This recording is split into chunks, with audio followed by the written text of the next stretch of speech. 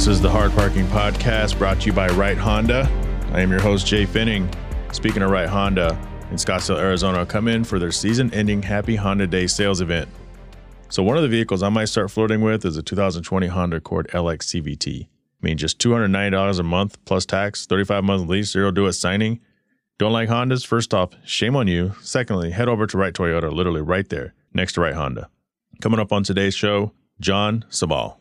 In this interview, you get to learn who Jon is. So a lot of people know him for his car design, but a lot of people don't know who he is. So we talk about what makes him tick, what are some of his motivations in life, what are some of the things that he experienced growing up.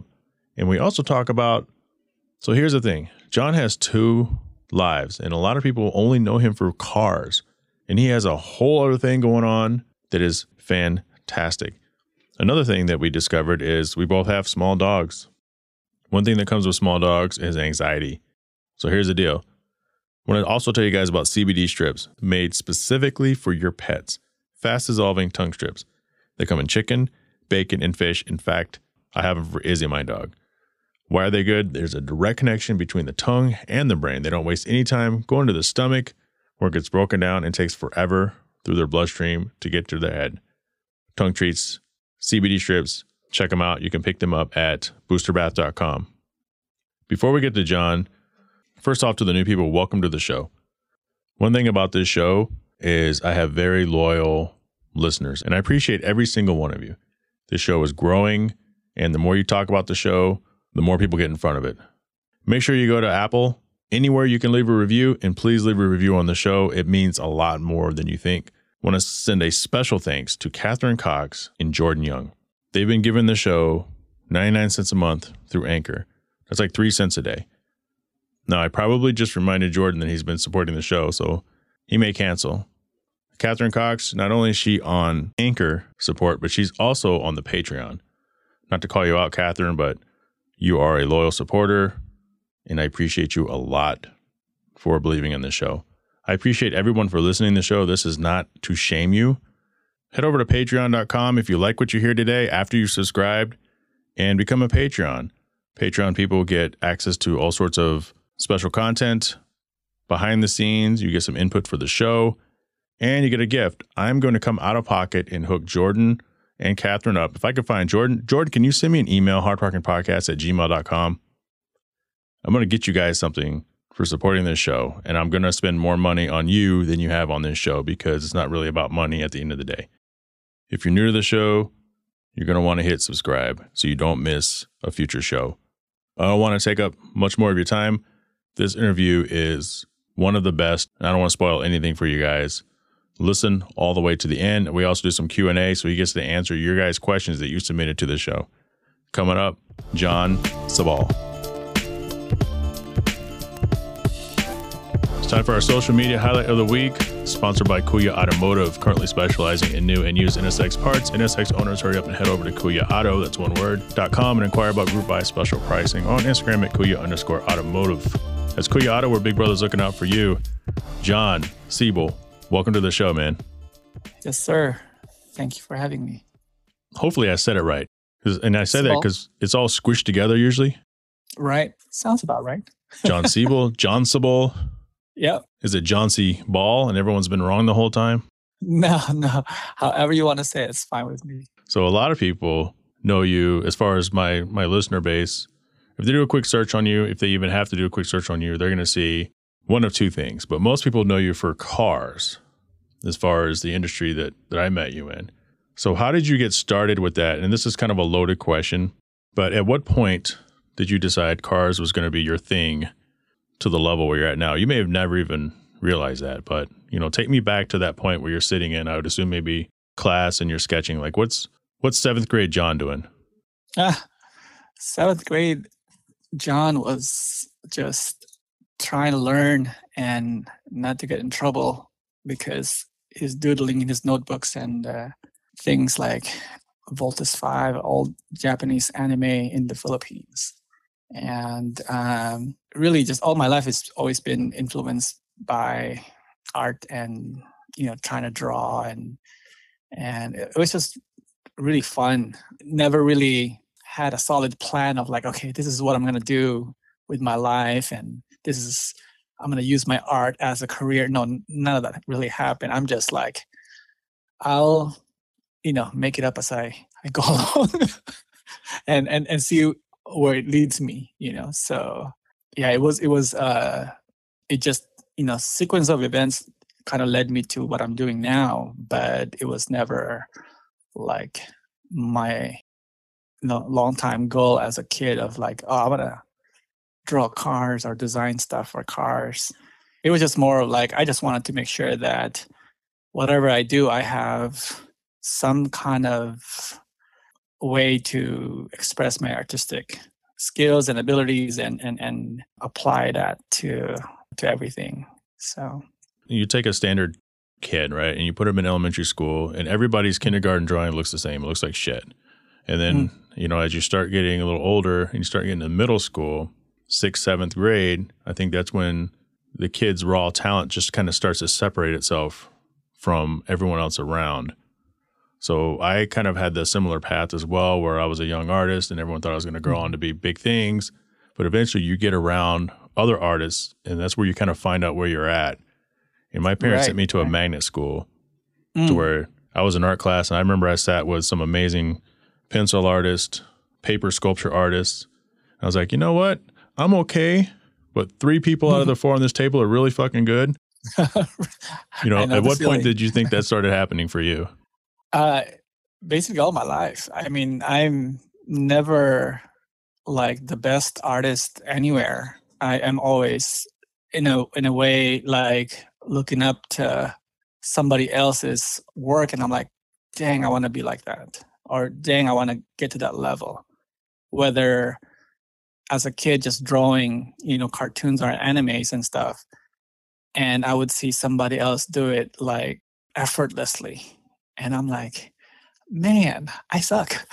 But at the same time, I use that bar to like up my own bar in a way that I can kind of somewhat keep up. But I actually prefer to have like, guys that are just like solidly talented, that can just whip out a good design or a good artwork, and here I am just mind blown. I'm like, how'd they do that? It's all perspective though, right? It's all relative, I guess, right? It's all relative. It's how you let it affect you. You either become better from it, or you let it defeat you and you just give up. So I don't want to go the other way, the latter one. I want to go with the former one, where where it just hones your skills on a daily basis, because you have this set goal to just improve and constantly learn and adjust to different conditions and stuff. So what I'm hearing is, don't be like me and drop out of art school. No, there's no right or wrong path to that, right? It's right. all about like how you dictate where you want to go. Like let's speed ahead now. So you have this career, and your name has been associated with car design in an aftermarket, and I imagine you might be getting brought up to do some factory work. Like, are you just pure artistic, expressional aftermarket, almost more of the seamer, or do you actually get contacted by manufacturing houses to help with a few things? How would I answer that without violating my NDA? All right, there you go. All right, so yeah. Yes, sometimes. I'm still heavily in the aftermarket industry, although there are some OE level type of projects that we're working on, but it's pretty much aftermarket, to where we design body kits and concept, builds and stuff. But it's always fun whenever an OE hits you up and they want to work with you and come up with some ideas, with them. That's awesome. Probably, like, maybe you could imagine that at some point in the past, but for it to become a reality, it's got to be surreal at times. Like, have you made it? Do you think you've, I know that's kind of a loaded question, but yeah, it's okay to be a little egotistical too, but have you made it? I know what you mean. It's to me it's hard to say if I made it or not, because there's everybody defines that differently. Like, how do you find like you making it?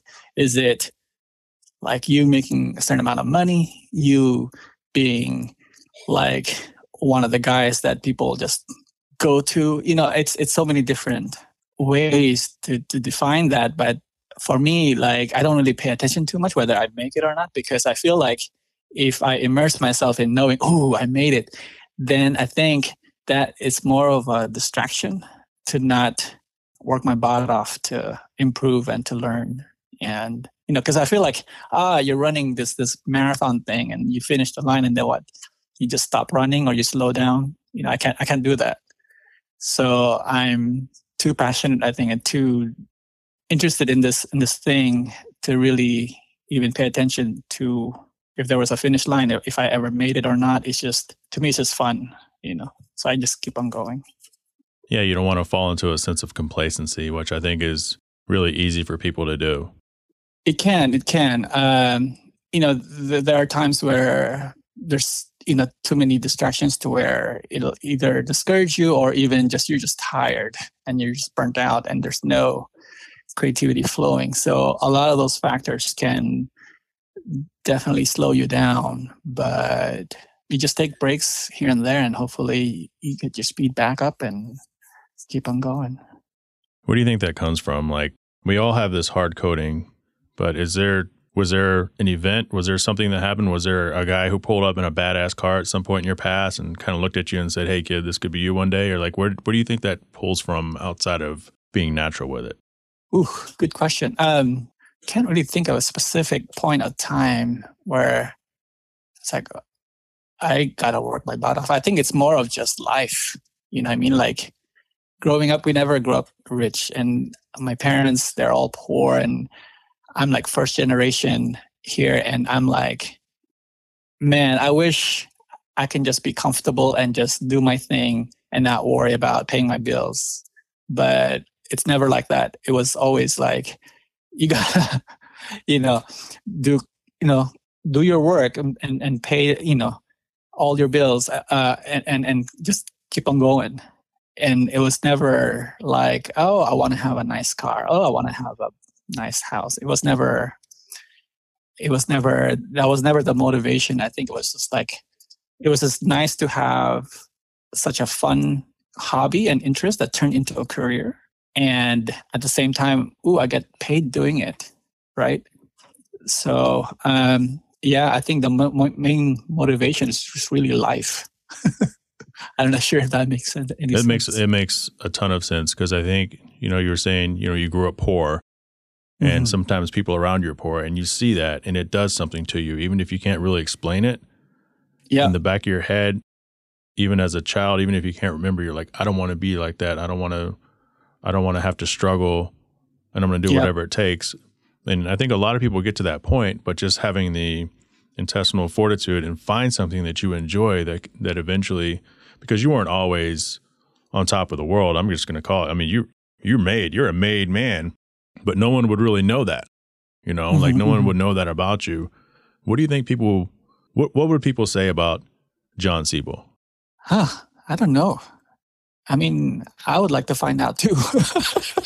I'm not sure what they see me. I'm not the most interactive type of person online. I try my best, but I think I'm pretty much low key, and only, I try to be like somewhat of an extrovert online, my personality, but I'm really half and half. I could be extrovert if needed to be in a group of friends, but I could also be pretty introverted and get tired of crowds and stuff. So I wouldn't know what people see or hear about me or what they want to say about my work or whatever. But it doesn't really matter. There you go. I mean, let me help you out on that. Okay. I'm going to help you out on this one. You are an incredibly humble, understated individual. Like the first time I saw you, remember what I told you the first time I saw you? Or when I look back to the first time I saw you, the first time I saw you, I didn't know you. I was talking to RJ, and we were in Monterey, and you were walking with yeah. him, and you were standing kind of off 15 or 20 feet waiting for him to finish his conversation with me. And you Was guys that at the Quail? that was at the Quail. Okay. And you guys just kind of walked off. And then the next time I saw you, which was AutoCon Long Beach, right, because I still wasn't quite sure, and you did the cool thing that any creators listen to me. You can never be too big for yourself, because you never know what kind of inspiration is out there. You took the time to meet up with me and sign my little JONSIBAL car that's in the display case. Right. And you were so gracious to me, told me how much you liked the interior design of the car with the 3D printed. Like for me, it was pretty creative though, what you did. I was genuinely impressed. Hey man, dude, I still have that photo on my freaking phone right now, and I'll post that shit. I'm like, look, approved. Because if we're into our craft, at some point we look, because we know what we're good at, but sometimes you need someone to help you with it. Someone to tell you if it's good, someone to just kind of help motivate you and inspire you. It's a sense of validation that your hard work has paid off. And I think for you, yeah, you're quiet and you're humble, but you're busy, dude. Right? I mean, you guys just busted out this 190E project. And like, I have a feeling you have a stack of work in front of you, regardless of what year it is and what's going on social media. And that is validation. You're the guy behind the curtain that everybody who needs to know knows of.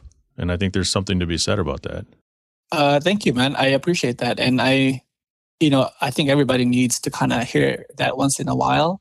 It is gratifying when you see fruits of your labor, coming to, fruition and coming to life, and it's in front of you, and then hearing people actually digging it. And I'm like, oh, really? That's cool.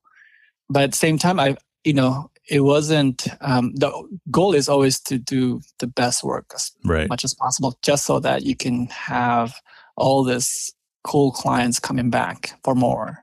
If you give them a good experience and you give them more than what you promised, I think it's always like a solid, formula to work with. And, so the next time there's another project that comes up, it's easier for your name to be included in it, rather than you being kind of a hard artist to work with, and then becomes almost like, should we bring him in or not? And making sure you deliver the files on time.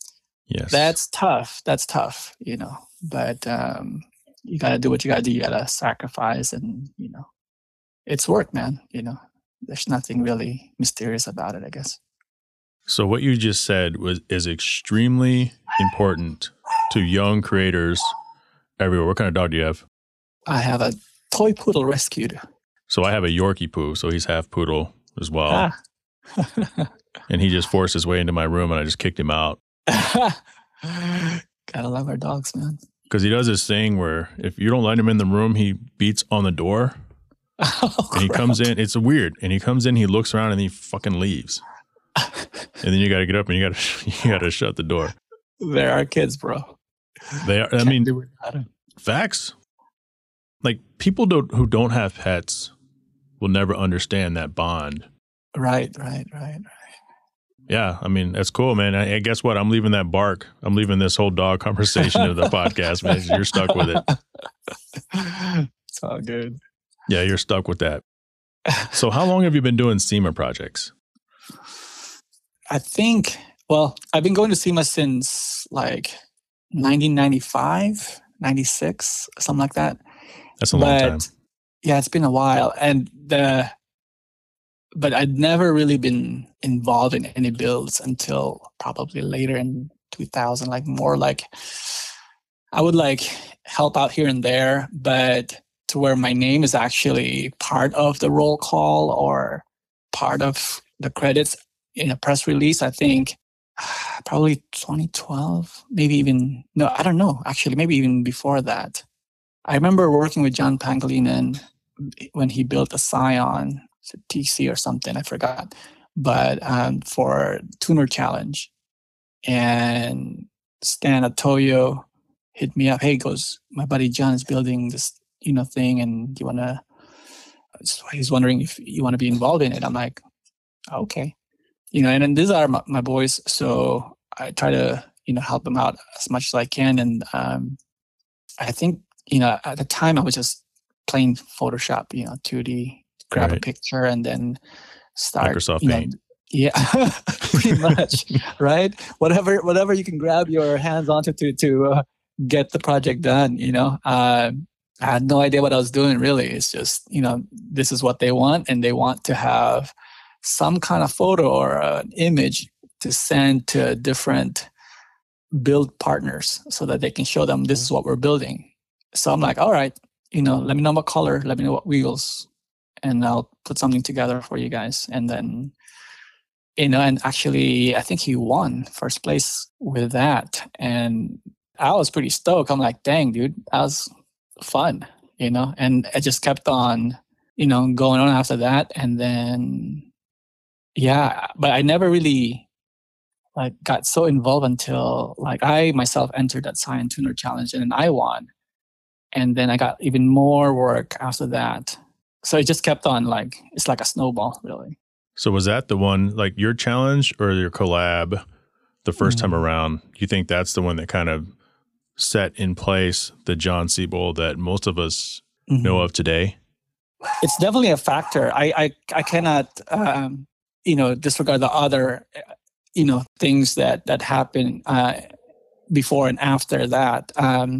But definitely, me collaborating with John P. definitely, helped a lot because,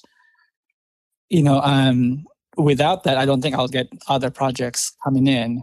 And at the same time, while other projects are coming in, some other people are also hitting me up for designs and stuff. Because at the time, I think a lot of people were going with just hand-drawn illustrations. And here I am just doing Photoshop stuff, making stuff up. I don't even know how to use Photoshop in the full capacity. So, but I know just enough to where I can lower the car, change the color, copy and paste the wheels. No, there's apps. Oh my gosh. But yeah, man, it's I think a combination of a lot of things. And I think part of it also is location, right? Here in SoCal, crap, dude, it's the mecca of aftermarket car stuff. And it's just a lot of the legends like Steph Papadakis, who... Oh yeah, Stephen Papadakis. Yeah, he hails in here. Man, I look up to those guys. And when I was in the import show scene back in the mid-90s... the Dragon SX, right? I wasn't driving any of that stuff. No, I mean Stephen Papadakis. Oh, I don't know what I think he had a drag racing NSX, in the import drags or something like that back in the late 90s. I'm not sure, but I remember just racing him one time at an event. He was driving this black Civic, and I just got my BMW E36, and it was bone stock. It was automatic, and he just blew the doors. I mean, I felt like my car didn't even left the starting line, and he was just already in the finish line by the time I the green light hits. His car was so fast, and I'm just like, that guy is just super cool. He knows this is not for me. I'm not Show me your ways. But yeah, no. Guys that are in the industry back then, who I competed with, who I, were friends with, are now business owners, race team owners, and marketing managers and stuff. So, I know these guys back in the days, and then now it's kind of good to know them because you get the connections a little bit. So your name is easier to go around when people already kind of knew you from back in the days. So that kind of helped too. Yeah. So for our listeners and the creators out there who are going to be listening to this, networking organically, not forced networking relationships, and keeping your head about you and not being too full of yourself. Sounds like that's a real important thing. Can't go wrong with that, for sure. networking and relationships is such a key. You can be the most talented artist and creator out there, but if you cannot sustain a solid relationship and properly communicate, I guess you can only go as far. And relationship again is just that's what keeps your client happy and coming back for more. 100%. So you have, well, let's talk about some of the cars before we switch gears here. Mm-hmm. So what are some of your biggest collabs publicly? Not necessarily your favorite, but just biggest in your opinion. And then what are a few of your favorites, if you're allowed to say that without pissing other people off? Sure. This is always tough for me to pick because I put like my heart and soul into each project, whether it's a known builder or it's someone that's just coming up and nobody knows. It doesn't matter to me because to me, my own competition is myself. Like, if I release this image and submit this to the client, can I do something better than what I just submitted? So then because of that much effort that I try to put in, it almost becomes part of me, right? Like almost like my baby. So then how do you now pick one baby that you put out there to the other babies that you also submitted to your other clients? I love them all, right? Almost equally. Like I find ways like, gosh, this piece helped me improve in this part of my, skill. Or this project helped me understand how to work with this software. It's always different. So, and a lot of that too comes with like who you're working with. Sometimes they could be the most intimidating person, but then at the end of the project, you're like, holy cow, I grew so much because it's like things I would never probably have taken because either I'm too intimidated by this project, but by just biting the bullet and going for it. Most intimidating project. Most intimidating project. Oof. Almost everything is intimidating because this is my attitude, right? I like to challenge myself. So there's projects where I don't have any experience with it. And it's always scary when you're jumping into some things and saying yes to without really having an experience doing it. You understand your reputation probably put you there, right? Oh, so I'll give you an example. This is even before I got into the automotive industry, like in the comic book industry that I was in pretty heavily, and how I started. I got hired from a comic book signing, and I'm just there trying to see if I can get some kind of critique on my portfolio, or not really a portfolio because it's just really just a bunch of sketches. Sketches, right. Right. And Rob Liefeld, he's one of the founders of Image Comics, creator of Deadpool. He saw my work, and at the time he was just really starting and building their studio up in Anaheim, and they needed artists. So he saw my work, and then, like I said, I just wanted to get some feedback to see what I can improve on and what's good and what's bad. And he just says, do you want a job? Do you want to be an inker? I had no idea what an inker is or was at the time. And it was just like, an inker? Sure, I'll do it. I've never picked up this crow quill or anything like that. It was a special pen that inkers use.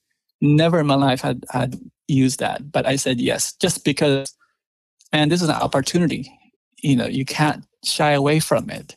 If you got to learn, if you got to bend over backwards to make sure that you grasp how to do this stuff, then do it.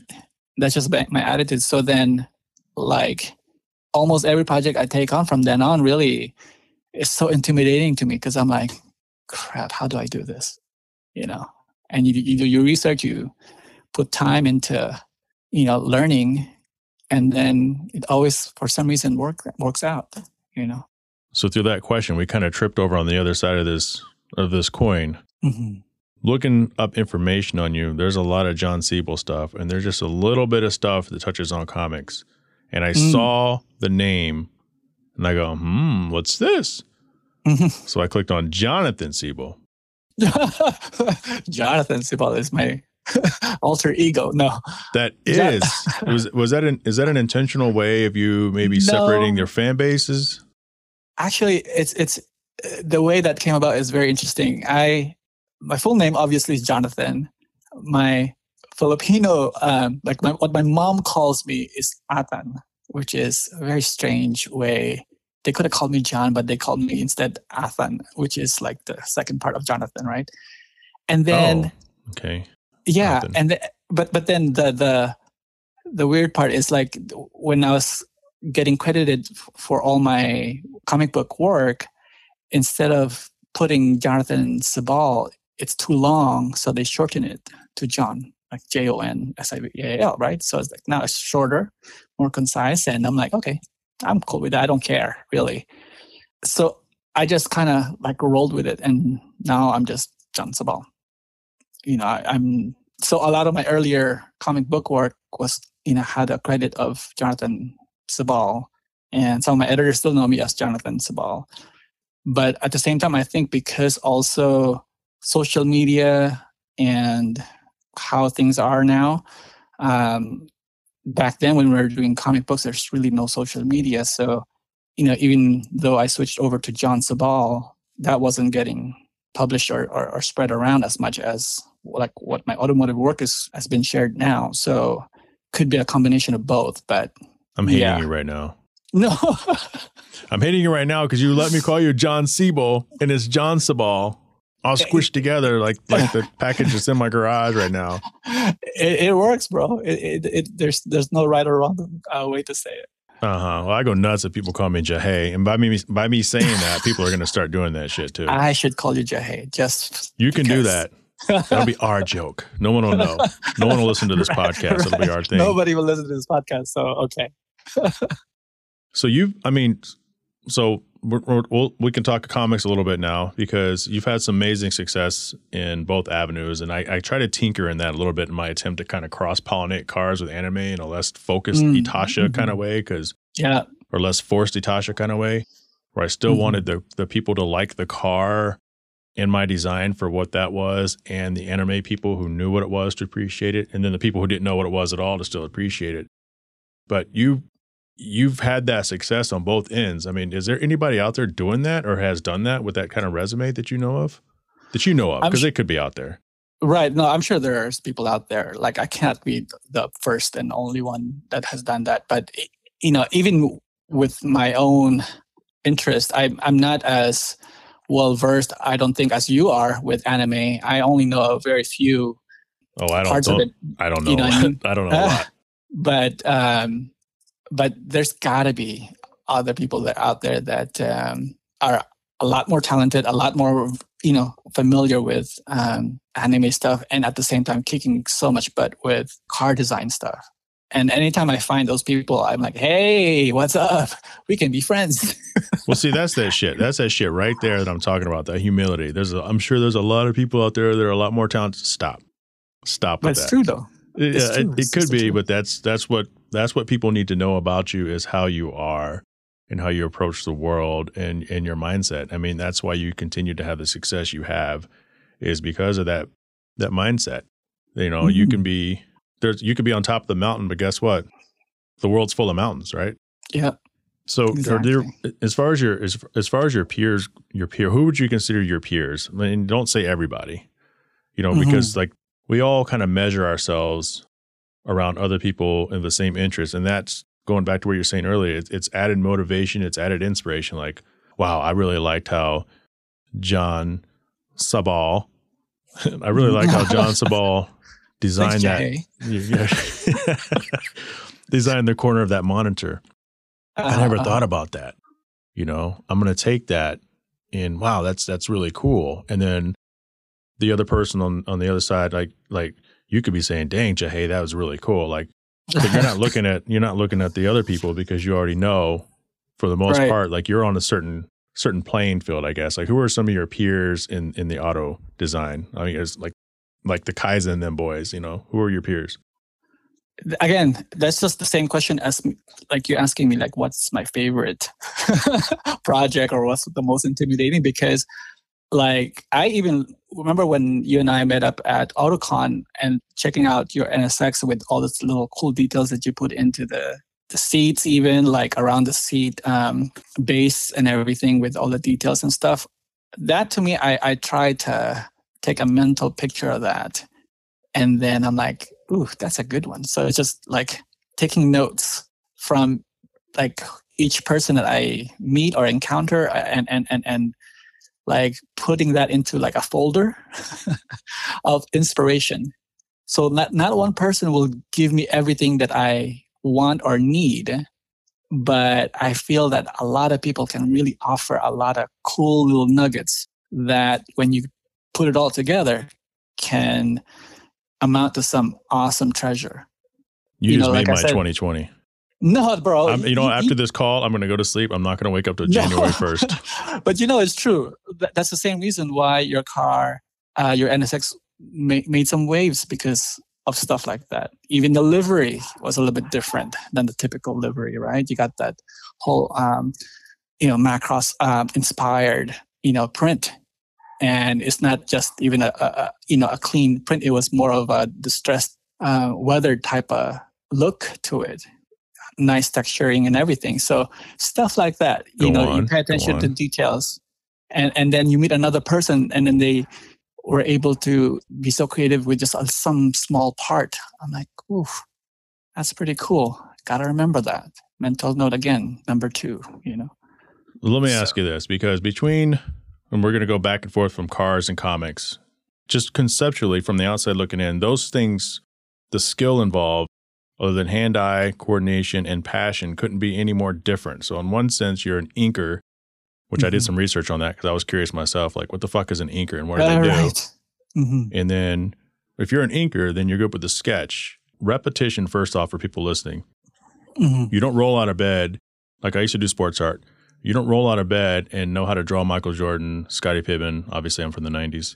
You have to practice over and over. You don't roll out of bed and draw Iron Man perfectly. You have to be so familiar with all the lines on these comic book characters that it becomes second nature, and then you can kind of perfect and hone your work. So looking back at some of your older stuff, is it harder to differentiate the work you've done in 2018 versus 2020? Or maybe if you look at 2010, you can be like, there's some stuff there that just sticks out like a sore thumb to me. I loved it for what it was.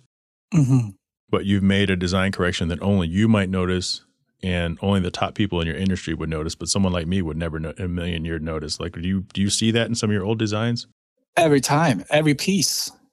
I'm never 100% satisfied with any design when I look back at it. And this is true for any artist. We're like our own worst critique, right? So to where it's just like, you look at it, it's like, I could have, tweak that a little bit. Oh, that could, that looked kind of off. So all the stuff that, you could always adjust and improve, you're really the only one that sees that stuff. When you show it to other people, hardly really anyone will pick up on that. I do have friends that can, but majority of the time, they don't know what they're looking at, or they would not even notice that little flaw.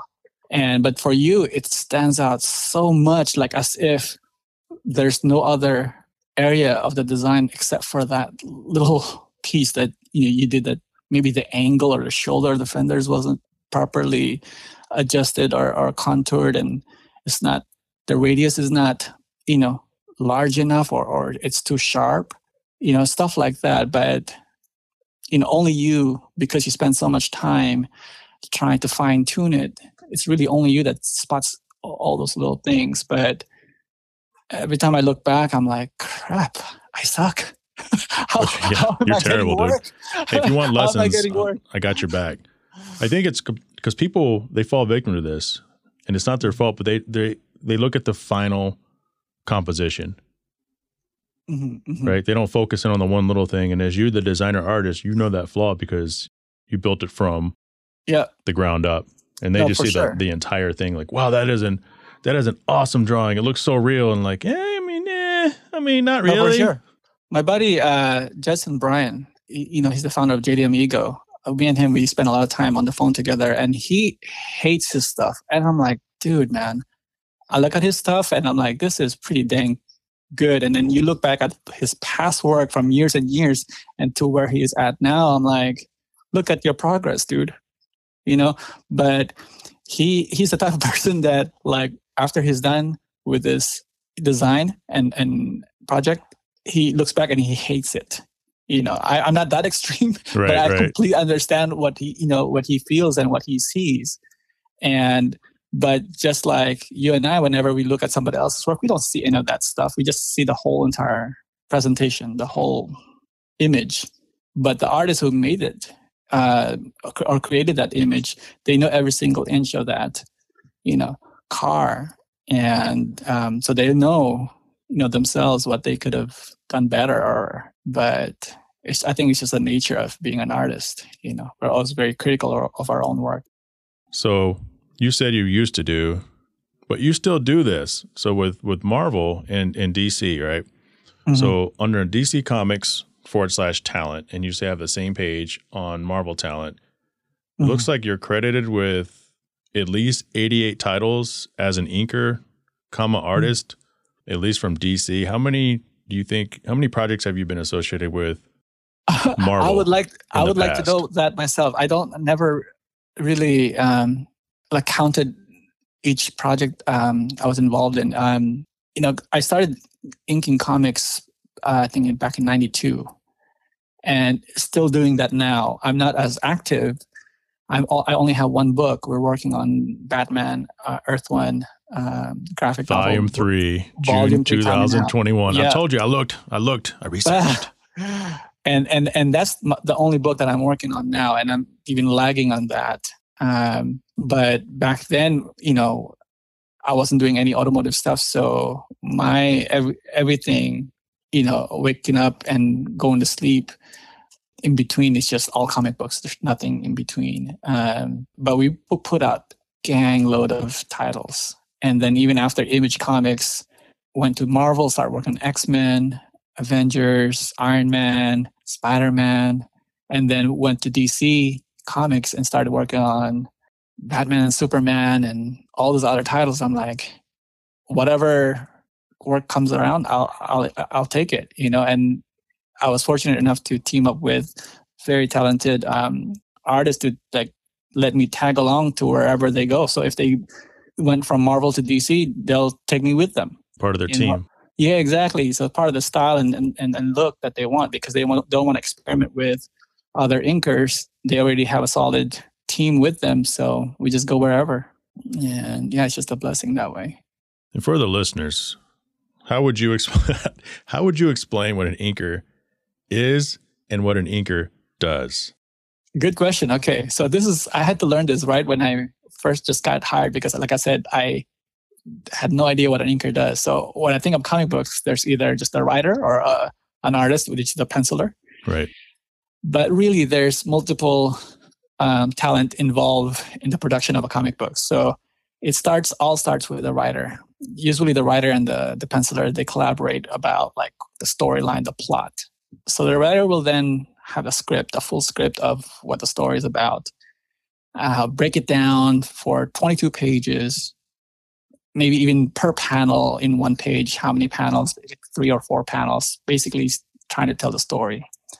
So he'll give that script to the penciler. The penciler will then decide if the writer didn't dictate how many scripts or how to tell the story per page. The penciler will then break it down per page, draw everything in pencil. After that process, they'll hand it over to us as an inker to then redraw everything, but using an ink pen, inker. That's an inker, right? Now, some pencilers, they draw super tight, meaning every little details are already there. So you're just tracing. Don't say the word. Don't say the T word. Yeah. Todd McFarlane is on record as saying he hates it, but right. But there are some that are a little more loose. So an inker will almost finish the drawing, but again, with ink as a final piece. Regardless whether the penciler is loose or a tight penciler, then the inker's responsibility is to give distinction between the foreground, the middle ground, and the background.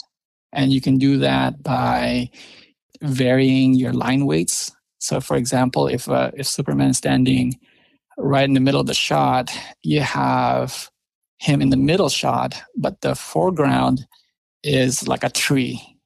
So you make the tree limbs or the leaves a little bit heavier lines, and then the Superman becomes somewhat a medium thickness line, and then the background, like there's like a building in the background, those are all super thin lines, just like in a photograph. So it gives some kind of distinction. You add more details to it. You basically enhance what the penciler has done without taking away from his own style, and then you amplify some of those distinctions in depth, and after that, we scan the pages, we give it to we turn, basically when you scan it, it becomes digital. We send a digital file to the colorist. The colorist will then, I think they still use Photoshop to color the pages. They used to just use, back in the days, I was never part of it, but I've seen guys where they have markers and stuff, create like guides. Prisma markers and stuff is what it's saying. Create guides for the colorist to use. But now I think some of the colors are just going straight at it and doing it themselves digitally. And it's a really cool process. It adds another level. So when it leaves our hands, it's still black and white. The original pages still remains black and white. The digital files are now colored. And then that's where all the word balloons gets added in. The editors comes in and, make sure, proofreads everything, make any adjustments. The pencilers are always involved in this process, making sure that every part of the detail, is addressed and never missed. So it's a lot of work. Yeah, I think on that process, I could handle the word balloons. Like I'll get a job doing the word balloons. I don't know, man. That part, I probably wouldn't even attempt that, because I've seen the guys do hand lettering, like they actually hand write the word balloons. Holy cow, dude. They're like almost like a machine. You gotta be consistent with that shit. Exactly. But now, you have different fonts and text that you can use to type in, like a comic book style font, right? But some of those guys who hand writes this stuff, I'm like, jeez. And then they know how to do the word balloon properly with the right size and scale. And it's an art form of itself where you don't want to cover up too much of the art in a certain small space of a panel. So you got to decide that. And then they also know how your eye moves from left to right, from top to bottom. So when they put word balloons, it's a pretty thought out way to where the next balloon will flow with the next one, so that you don't skip a dialogue just because of the wrong placement of the word balloon. So never mind. I'd either have to quit or be fired 2 balloons in. An inker might be better. All right, let me go back to inker. No, I think you explained the inker thing perfectly, because how I imagine it is the pencilist. We're calling him pencilist? Penciler. The pencilist. Sounds like a movie, like the pencilist. Yeah. So the penciler, I mean, it's a flat 2D, sort of loose, lighter sketch, and then you basically bring it to life with dimensional value. That's one of the things I was like, yeah, just like you were saying with the tree, the Superman in the background. It's like there's everything can't be the same line weight, or else it just looks like this funny looking thing. I have some fun questions for you before we get to our eventual Q&A question. I'm not going to ask you what is your favorite comic book house, and I know a lot. I got you, and I know a lot of people go back and forth as far as working. You can work on DC for 5 years and go and work for Marvel, and then go work at Image, and then Dark Horse. I don't even know if Dark Horse is still around, but for the movies, since I don't know if you have some sort of involvement or if it's part of NDA, but MCU or DCU? Oof. You can't ask me that question, dude. I just did. Because, hey, I'll tell you this. I'll make it easy on you. As far as action heroes go, I think Batman is my favorite overall. Agreed. Although I'm a big fan of Iron Man from the comics when I was a kid.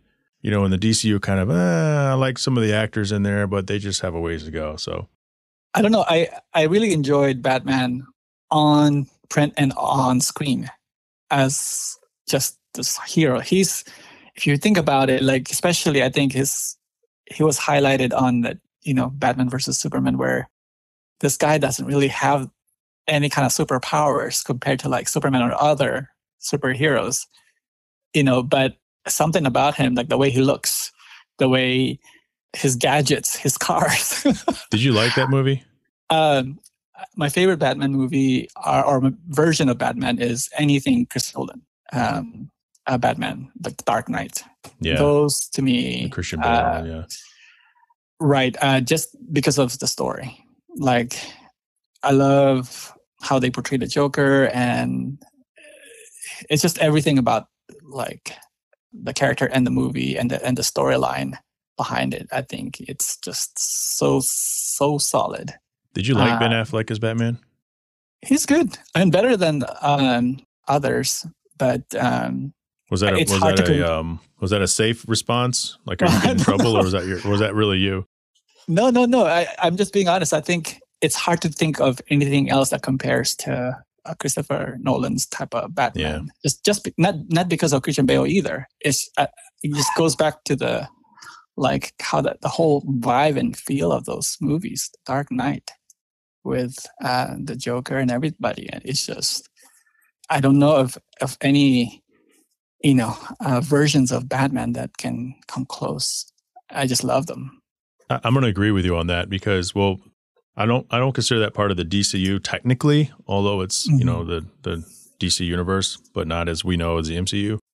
Mm-hmm. I love that trilogy, and I liked Ben Affleck as Batman. I like seeing an older, pissed off at the world, no longer interested in just arresting people, Batman. And I think he got that movie, and I think he got a kind of a rough deal there, but I guess he left on his own terms. See, I don't even know. I don't keep up. I think he thought the script just sucked for the next movie, and he said, "I don't want to be associated with this," or something like that. So I'm not sure what happened, but yeah, I mean, the whole Dark Knight trilogy just got me, just because from starting to the end, I'm just like so in tune with it. And yes, it is on the darker side, and I know MCU makes fun of that. Why DC gotta be so dark, But I love it. I don't mind. Yeah, I love it. Yeah. And one more very important question for you before we get to fan Q&A. So you still got some time for me? Go for it. You're the man. So this is important.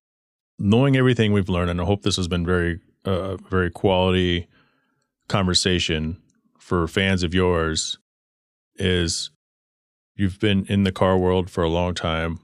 You have a past and a present and probably a future dealing with comics. Essentially, you are in two incredibly big spots. You are incredibly humble, incredibly grounded.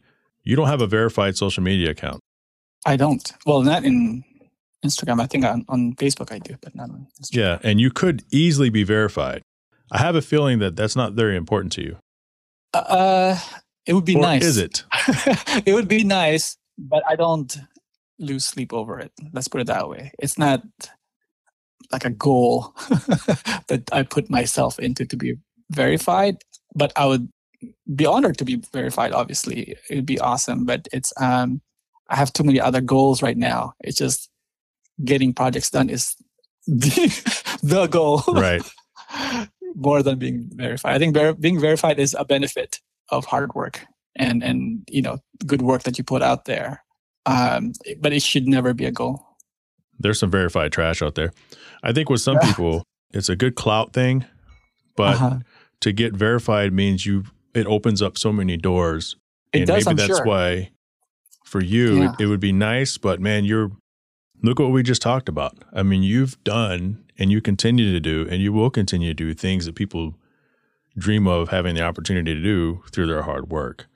So, right. I think, I said, it's all this accolades and being verified and whatever awards, right?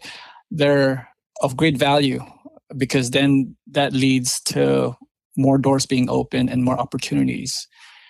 But that should only be looked at as a benefit of your own hard work and making sure that you put out the best work that you can do for your clients, for yourself.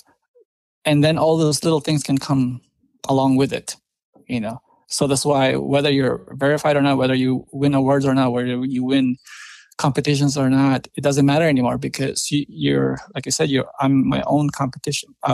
Worst competition is I'm competing with myself, trying to outdo my last design. You know what I mean? What's next? What's out there? What's a dream opportunity if someone were to knock on the door and be like, John, we know who you are. We want you for this project. Like, what's some sort of fantasy next level thing? Like, what's left for you? Because it has to be something other than pushing yourself to be better every time. There has to be like, man, that would be nice type of deal. Mm-hmm. I have friends in the movie industry that I'm just so blown away what they're doing.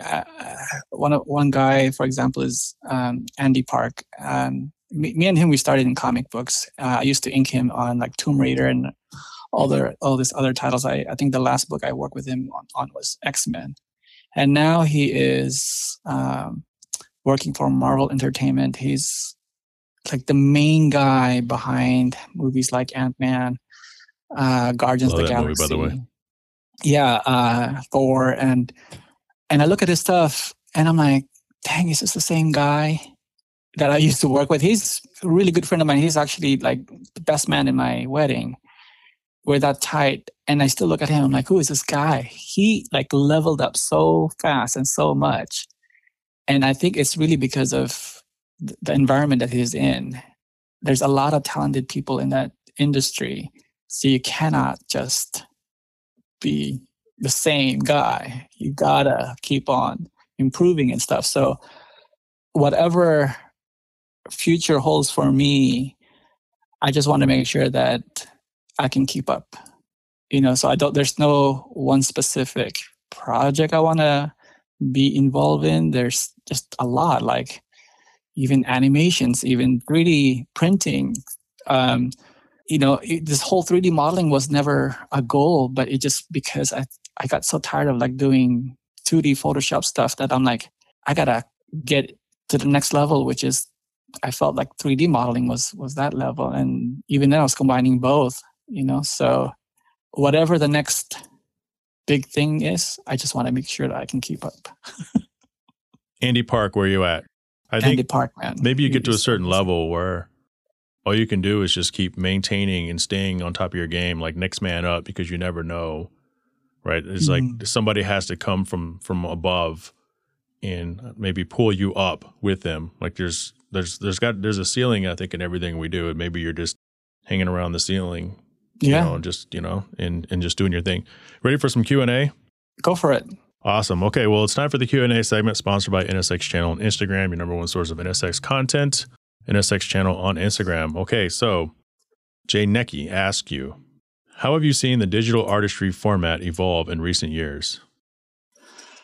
It's been moving pretty fast and progressing really quick in my eyes, because to me, I've always wished for this type of thing to happen, because in the beginning, like I said, there's really hardly that many people, and people are just doing it either for casual, hobby type of thing. But a lot of designs right now are popping up. Again, thanks to social media, we're exposed to all this stuff, but it's been pretty good. I love how it's progressing. Again, not just because of the people behind it, but at the same time, the softwares that are available are getting more powerful, I think, and the artists can get really creative with it and using it. So progressing very, very nicely. It's a good answer. Here's a fun one. So Possum Killer MK6 asks, "What's the best and worst Halloween candy?" I don't know. I don't. I never had that candy where it's so bad that I want to spit it out. But did you do trick or treating? Go around and get all that? Because some people don't do it, But yeah, but it's been too long. That's underrated. Let me help you out here. Candy corn sucks. Candy corn sucks? Yeah, yeah, candy corn. All right, so Venom 2049 asks, if you could make any of your, okay, this is a question you probably get a lot, okay? And I already know the answer, but you have to pick one for Venom, okay? Venom 2049 asks, if you could make any of your 3D renderings real, which one would you pick? Do I have to pick one? Yeah, it says any. Oh, it says any. So instead of, oh yeah, which one would you Every pick? single one, dude. Every single one. I love them all. It's so hard to pick. I'm like scrolling right now on my page. I'm like, gosh, how do I pick? That's fair. Yeah, no, they're solid. I love them. And Some that's of what I them mean. already exist. So yeah, there you go. People listen to that. Some of them already exist. yeah. The dream. So Brian Barfield asked, oh, God, this is a duplicative question, man. Brian, all of them, they're all his favorite projects. Right. They're all at that time, at that moment in time, they're all his favorite projects. So Catherine Cox, thank you, Catherine, for listening. Thank you, everybody, for listening to the show. But it's obvious you love what you do. It's conceptual, the whole thought through the sketch, through the renderings, through the final product. Is there a favorite phase of a production that you enjoy the most? Oh, good question. I love the part of brainstorming, like the initial part of just talking to a client and coming up with ideas. Like for this recent project we just unveiled, the 190E, I sat down with Chris and Di.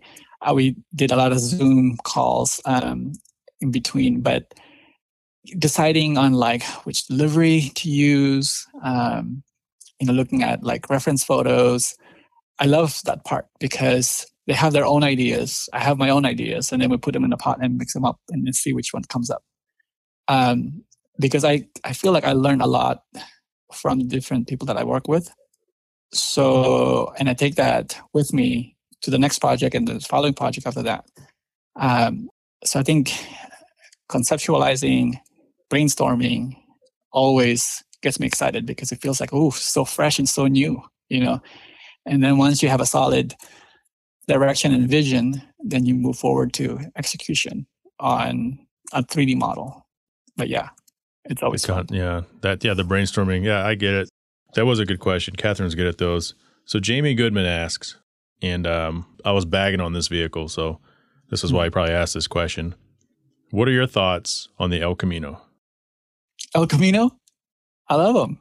They're good. Are they? Yeah, man. I mean, design-wise, obviously, it's not for everyone, but car and a truck, combine both. Why not? There you go, Jamie. There you go, Mr. Red. Red's Rambling Podcast has been vindicated by the great JONSIBAL. You're ugly.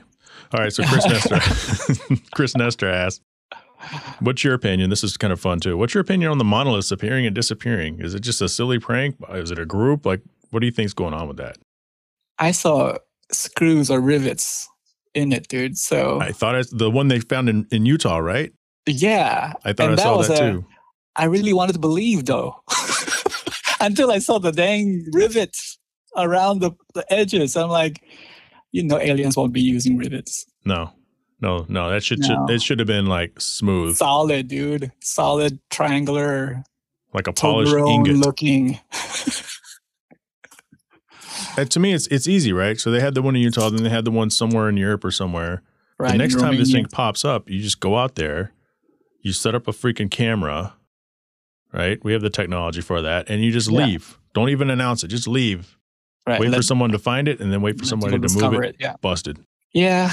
No, it was a fun concept, and whoever thought of it, I'm sure they're laughing their butt off just because it's like it worked. It got people's attention, and now it's still in the news. I can't believe we're still talking about it.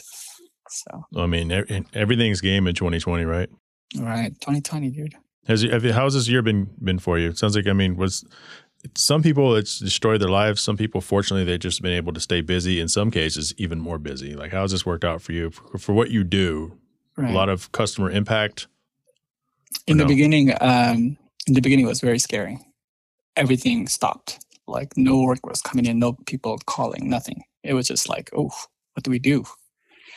So for a few months, it was kind of like that. So you're almost like thinking, what can we cut down on our lifestyle so that we can pay the bills, we can pay the rent, pay the whatever, right?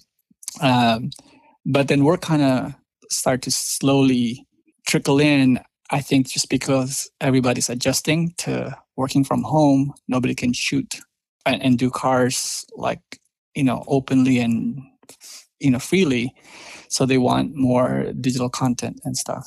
And then that's when, work starts coming back again. And to the point now to where I feel like, I'm not sure if it's true, but I feel like it's probably busier now than ever, at least for me, workload wise. But I'm always kind of still suspicious because 2020, Right. John, you've been great. I really appreciate you coming on the Hard Parking Podcast.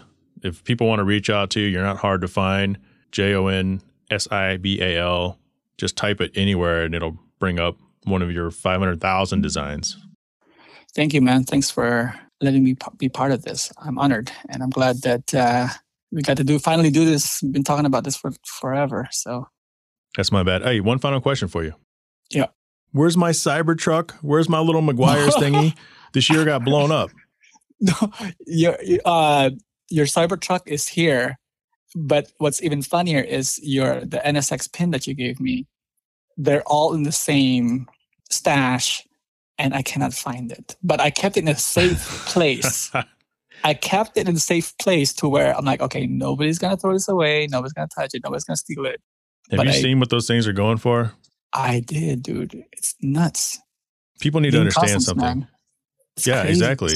It's not because it's my fucking car. It's because there's just not a lot of them out there. No, I'm sure it's part of it, but it's just amazing how much this thing go for. Even those McGuire trucks that the pins that we did a recent giveaway, I had to check online on eBay just to see how much you're going for. The last item that was sold went for $200 for those pins. Truck? I'm like, yeah. The McGuire's truck? The McGuire's rig. Yeah. I'm like, huh. Oh my gosh. $200, dude. It's crazy. It's just you and I talking. If you sold it for a Wagyu steak early in the year, I get it. Unfortunately, I don't have any more, but I get it. No. I promise you, I have your NSX stashed in a safe place. Where that safe place is, I have yet to find and remember. Because I know if I find that your NSX, then I'll find the Cybertruck. Because I remember. And the world will be happy. And the world will be happy. I want to thank JONSIBAL for coming on the show. One word I think of when I think of John after having that conversation is authentic. JONSIBAL is authentic. And for all the creators, all the new listeners who tuned in specifically just to hear him, there's a lot of talent in the world. You have to stay authentic to yourself, and you have to be authentic with people. Because if you're not authentic, then what are you? That interview with John, it was amazing. Perspective. This guy has mad respect to him for keeping it real. Real with himself, real with the people, real with me. Damn, that was good. Please like the show. Please subscribe to this show.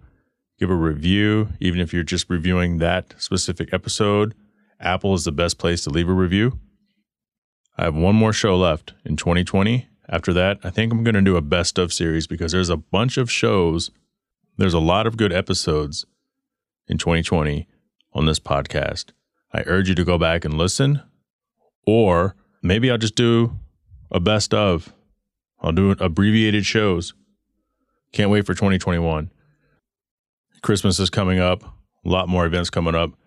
I'm going to be at the Right Honda Toy Drive, Team Evolve Toy Drive, another local guy. Chris Marini has a toy drive. This weekend coming up, Friday, Saturday, and Sunday, 3 toy drives. Get out there. If you're listening to this, contribute to a toy drive. Pick up a present. Your local bank. Banks always have some sort of a toy drive going on. Search on Facebook, toy drive. Just search up toy drive. Go by. You don't have to be in the car community. Go work a soup kitchen. Go feed the hungry. Do something. Make yourself better. Make someone else's life better. Get out there and do something. We also need to thank Right Honda out of Scottsdale, Arizona. Higher quality detail, Kuya Automotive, NSX Channel, Booster Bath, and 4-Wheel Online. Hang on when I'm done here to learn about 4-Wheel Online and Booster Bath. If you'd like to support the show beyond just subscribing to it, Patreon, Hard Parking Podcast, subscribe to the YouTube channel. I could use more followers, all sorts of ancillary content. It's not just a podcast on YouTube. It's a bunch of other things that I produce, not only for this podcast specifically, but to the community. So go ahead and check that out. Follow the YouTube page, Hard Parking Podcast, or Hard Parking Media. You can find me both ways, to be honest with you. You can follow me on Instagram at NA2NSX or JTravels, JHAE_travels. Follow me on Twitter as just J Finning. I've recently changed my name from Hard Parking Pod to J Finning. Facebook page, Hard Parking Podcast. I'm everywhere. I'm not hard to find. If you have any comments, shoot me an email, hardparkingpodcast@gmail.com. I can't grow unless you tell people about this show. Let's do this. Let's grow this thing together.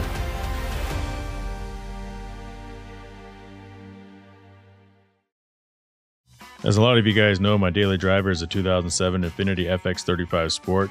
It's about time I put some money into it. Can't just drive the NSX around all the time looking nice. Want to get some wheels? For over a decade, 4-Wheel Online has been bringing the best truck accessories and truck parts to enhance the appearance and performance of all trucks and SUVs. They're dedicated to providing an extensive range of upgrades that will match any maker model on the road. Their truck products cover everything you need for a custom look and added functionality. I was talking about a wheel and tire package. Head over and use the configuration tool. They carry all the major brands of wheels and tires, so go get outfitted today. Visit them at 4-Wheel Online. That's 4-Wheel, singular, online. Are you tired of blowing out your back at the bathtub while washing your dog or subjecting your canine to a water torture bath while leashed up to a post outside? Now there's a far more effective way to wash your pet while saving your back and keeping your dog happy. It's called Booster Bath, a portable bathtub on legs.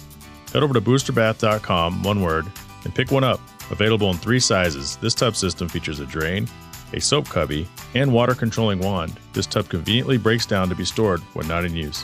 Want to save 10% on your first time purchase? Head over and sign up today to make that happen. Boosterbath.com. Shut up!